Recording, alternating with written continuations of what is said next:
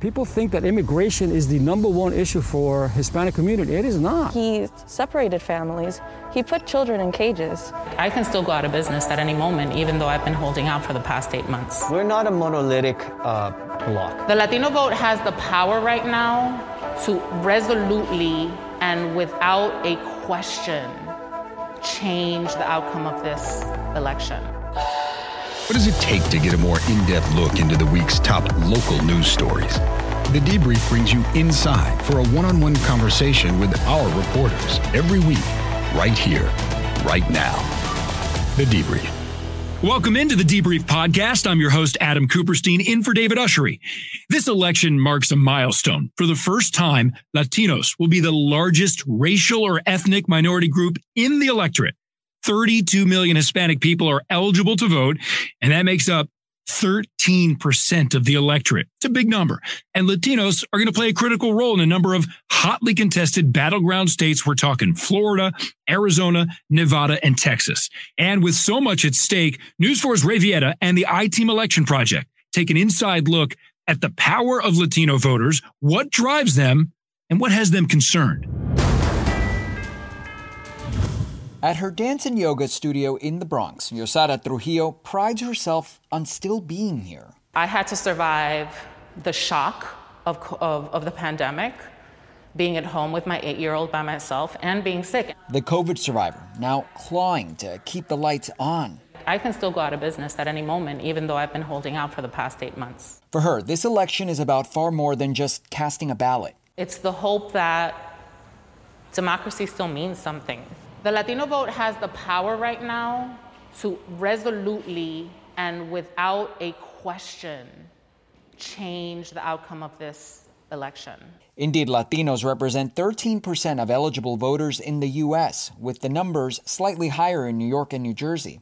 They are numbers, says Frankie Miranda from the Nonpartisan Hispanic Federation, that cannot be ignored.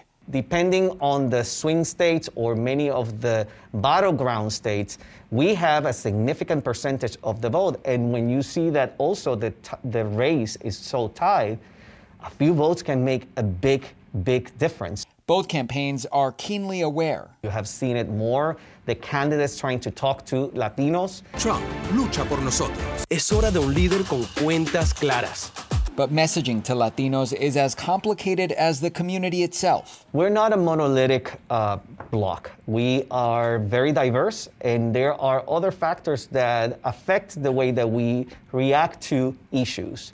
How many generations we have been in the United States. If you look at Cubans in Miami, are very different from Cubans in New Jersey. In Bergen County, Israel Delgado and his pal Fernando Alonso are a case in point. Who are you supporting and why? I'm supporting Biden, primarily because of everything that's happened with the COVID. When I hear Trump saying, there's a vaccine around the corner, you've been saying that for how long already? I would think that the Hispanic community, and why I'm supporting Trump, is law and order, but more importantly, the economy. People think that immigration is the number one issue for Hispanic community. It is not. What do you think the main thing is? Prosperity. You want to be able to provide for your family. The economy is the number one issue for Hispanic voters, according to the Pew Research Center. It's followed by healthcare, the pandemic, racial and ethnic inequality, and violent crime. Who's voting for the first time? The diversity of opinions clear with this group of Latino students at Mercy College in Dobbs Ferry. What's the most important issue for you this election season? He separated families. He put children in cages. And that's very animalistic. That's not the right way to handle things. It concerns me that I gotta tense up when a cop stops me. And having someone in office who can actually put a regulation to that. Seeing somebody that it's from the White House that controls the entire United States not to follow that data about the coronavirus. Most have made up their minds. Raise your hand if you're undecided. According to the Pew Research Center, she's actually in the minority. A poll at the beginning of October found 63% of Hispanics supporting Biden and 29% backing Trump. One twist, the president has much higher support among men than women.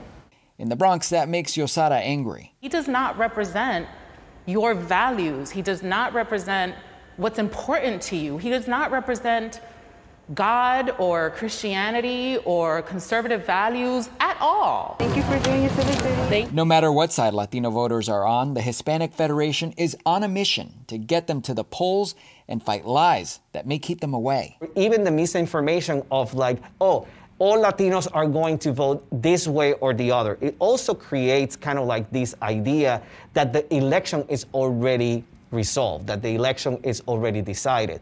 Now let's bring in Ray Vieta, who just put together that wonderful piece. And Ray, it's so great to talk to you more about this topic that I know is personally important for you. I'm curious, after you did all that reporting, what was something that surprised you about what you learned? I think what surprised me, first off, it was great to do something like this because my family's from Honduras, Central America. I've always grown up watching TV and never saw a lot of reflection of people that look like us, that are Latinos on, English language television. And the reason I say that is because at home I grew up watching a lot of Spanish language as well. So I wanted to set out to do something that shows, everyone watching the diversity of our vote, the Latino vote. And what stood out to me the most, I think, after talking to, groups of students who are first-time voters versus people who have been voting for years and decades, is the diversity in what's bringing them to the polls. I think a lot of people think, oh, you're Latino, you're voting on immigration. Immigration is a hot topic. And it is a hot topic for those of us who have families that recently came to this country or are one or two generations removed. But by and large, what I saw throughout the interviews was that immigration actually was not the top subject, the top reason people were going to the polls. It was healthcare. It was crime. It was the economy. The economy was a really huge force driving people to the polls, driving Latinos to the polls. So I think what stood out to me was the fact that immigration, as much as it is such a hot topic, was not the main reason Latinos are going to the polls this year. What was it about the economy that matters the most? And now, especially, we're in a time where you can't talk about the election without the intersection of the pandemic, and the pandemic not only as a health concern, but as an economic concern with what it's done, not just in the tri-state, but nationwide. And I think the facts are out there that brown and black communities are the ones that suffered the blunt force of this pandemic as far as their jobs being affected. A lot of Latinos were not able to work from home. And so I think for them, for a lot of folks I spoke with, that's the number one motivator. The economy, the loss of jobs, particularly within our community, is why they're going out there, is why they're voting, is why they feel so strongly about this election, because they're very concerned about not just their lives health-wise, but their livelihood as far as their jobs, because so many have seen one or two parents, for example, lose their jobs, and the stimulus relief only going so far. So I think that was the reason so many people, at least that I spoke with, are going out there and seeing the firsthand effects. Like, a lot of students are doing remote learning now. A lot of students are not even going back to school because their parents can't afford it. So the economy was the reason, was what I found from talking to everyone. That was what was motivating them. And the reason being because our community has been so hard hit by the pandemic, because you can't talk about the economy without talking about the pandemic this year. And we saw that intersection, Ray, when you talked to Yosada Trujillo from the Bronx in her dance studio. She got COVID. She got sick. For someone like that, is she hopeful about, we mentioned the large voting bloc, the power of Latino voters, but historically certainly in the last few elections, the turnout rate of Hispanic voters has been lower than other groups.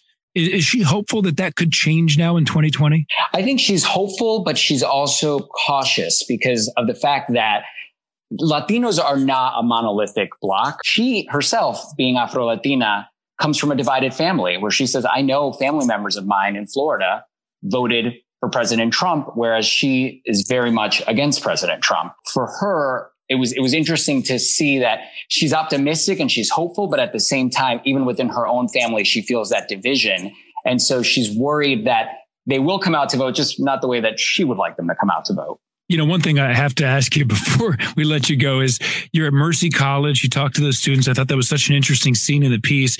And you had them raise their hand if they're undecided. There was one undecided voter. It's so hard in this election with so much enthusiasm. People are so passionate. So many people voted early because they made up their minds a long time ago. Do you know why that undecided voter is on the fence still at this point in the election? So I asked her that right before the second debate. And she said she just felt like she needed to hear more from both sides. I think she was a little timid to express more of that, given the fact that, as you mentioned, everyone is so passionate and those students around her were so passionately on one side of the fence versus the other. And I think she didn't want to elaborate too much just because she didn't want to feel uncomfortable. But her main answer was that she needed to hear from both sides more. And interestingly enough, to talk about the diversity of, the Latino vote, she herself is Honduran from Central America and the first to graduate, the first to attend college. Not all Latinos are voting Democrat. Not all Latinos are voting Republican. You can see that even in her undecided answer. It's so important for us to remember that, and certainly for the candidates as well. Ray, really great to talk to you. Thanks for bringing this topic to the forefront. Thank you. Appreciate it.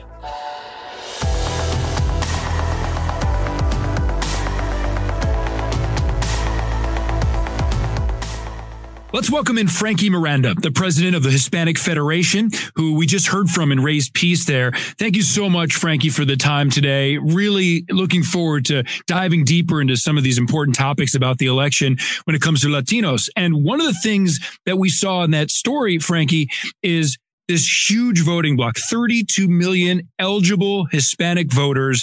It's a hotly contested election, and we've seen it in these campaign ads targeting voters in Spanish. What have you noticed different about 2020 versus previous elections when it comes to the outreach to Hispanic voters? Well, first, thank you, Adam, for having me. I think that first we need to start with talking about the pandemic and the disproportionate impact that the pandemic had on communities of color, but especially Latino community. The Federation has been around since 1990, and we are based in New York, but we have offices around the United States. And having a headquarters in New York, we saw from a very privileged or very unique point of view, the impact of the pandemic in our community. New York was the epicenter, and we have to immediately start reacting to the fact that Latinos were essential workers, were the ones stocking the shelves and delivering the food, allowing many of us to stay home safe.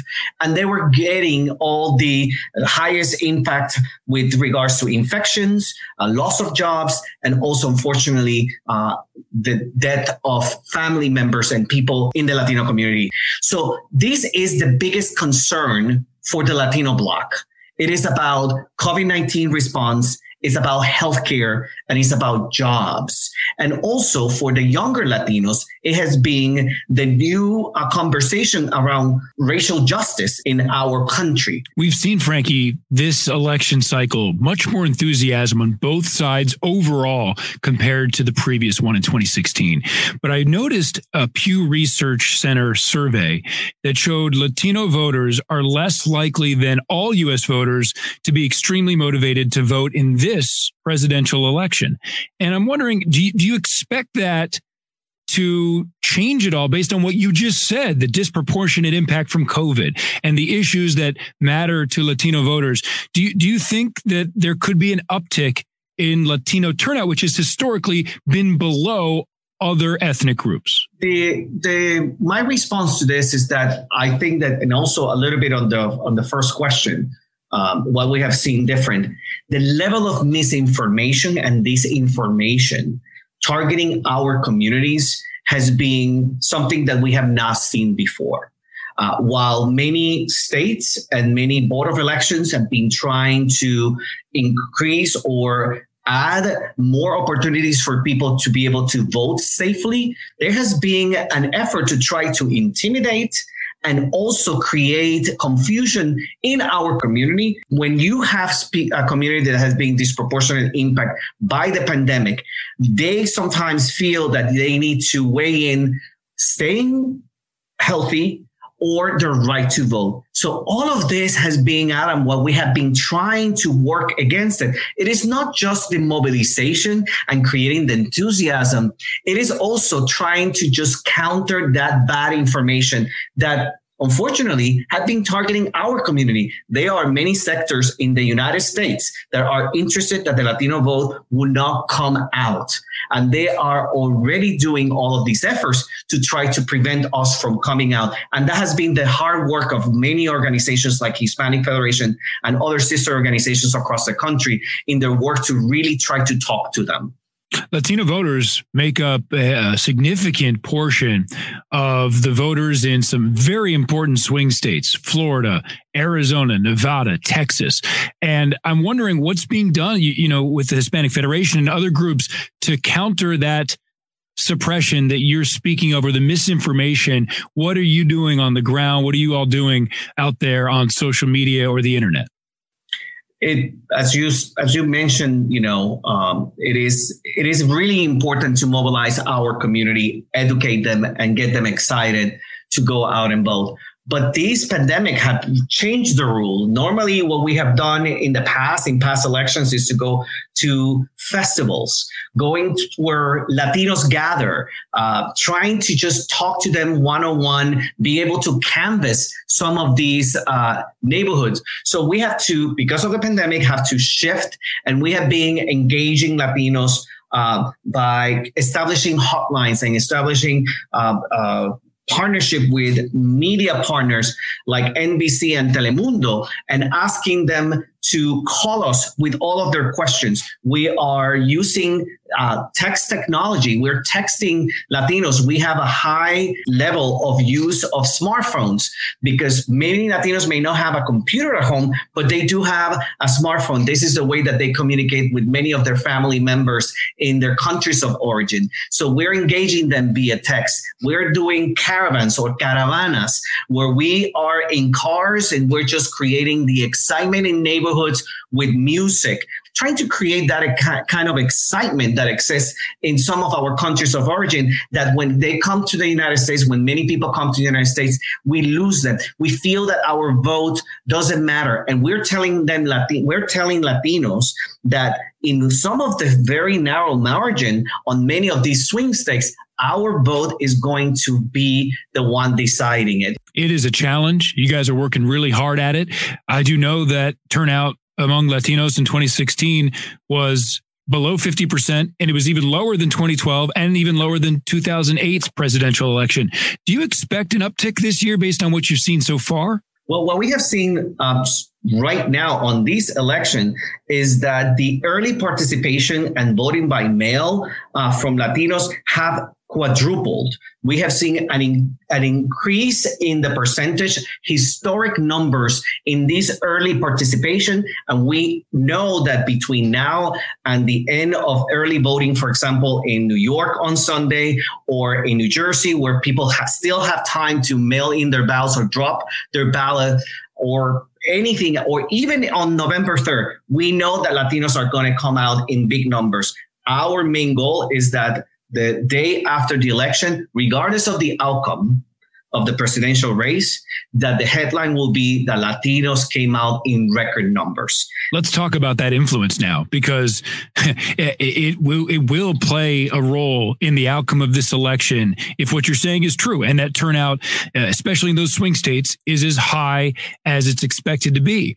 And right now, Frankie, I think some people, I don't know, maybe they will be surprised, maybe they won't be surprised. But you mentioned in the story with Ray, Latino voters are not monolithic. And that's important, especially if you live in one community, you may think so. But this is a very big country with lots of different groups within that title of Latino.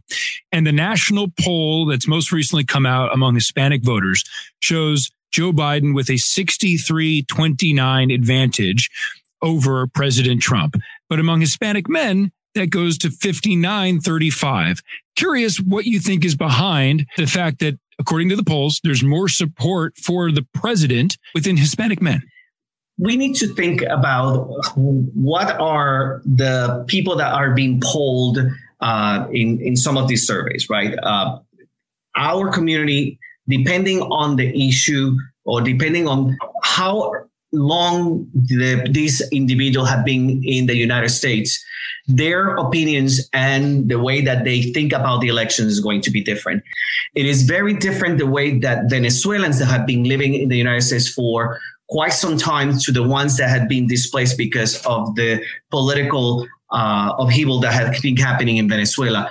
Or Cubans. Cubans in Miami are going to be very different from Cubans from New Jersey. So it is important that candidates talk to our community, not in just general terms or just general topics. They need to talk to them about their concerns. Yes, there are overarching concerns right now that are affecting our community. As I mentioned before, the pandemic, healthcare, losses of job, the economy, and also social justice. So when we think about some of the candidates, when you feel that you are at a disadvantage, some people will be thinking in one way or another. But my general message to everybody is that regardless of what is motivating you, we need you to go to the polls, because the more that we vote, the more attention that we are going to get. And some of these terrible disparities that have been affecting our community will be better addressed if we're participating and we're engaging in the election process.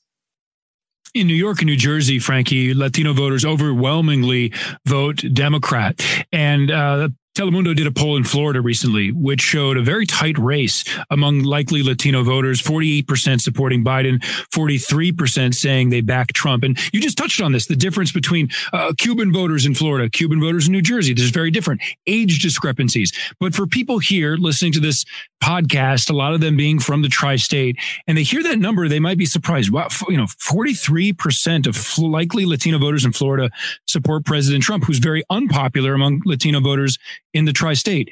How can you explain to them what accounts for that? My take on this is that it's highly influenced by the narrative that Biden is somebody that is supporting some entitlement programs that has been somehow equated with socialism.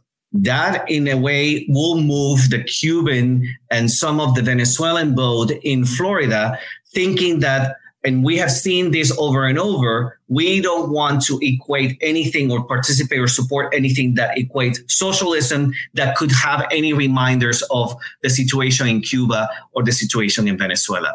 But for many other people in our community who have lost jobs, who have been not had access to healthcare, who had pre-existing condition, that same message of the entitlements or programs that will help the community, those at a disadvantage, feel that this candidate, Biden, will be the one that will be resolving some of their concerns.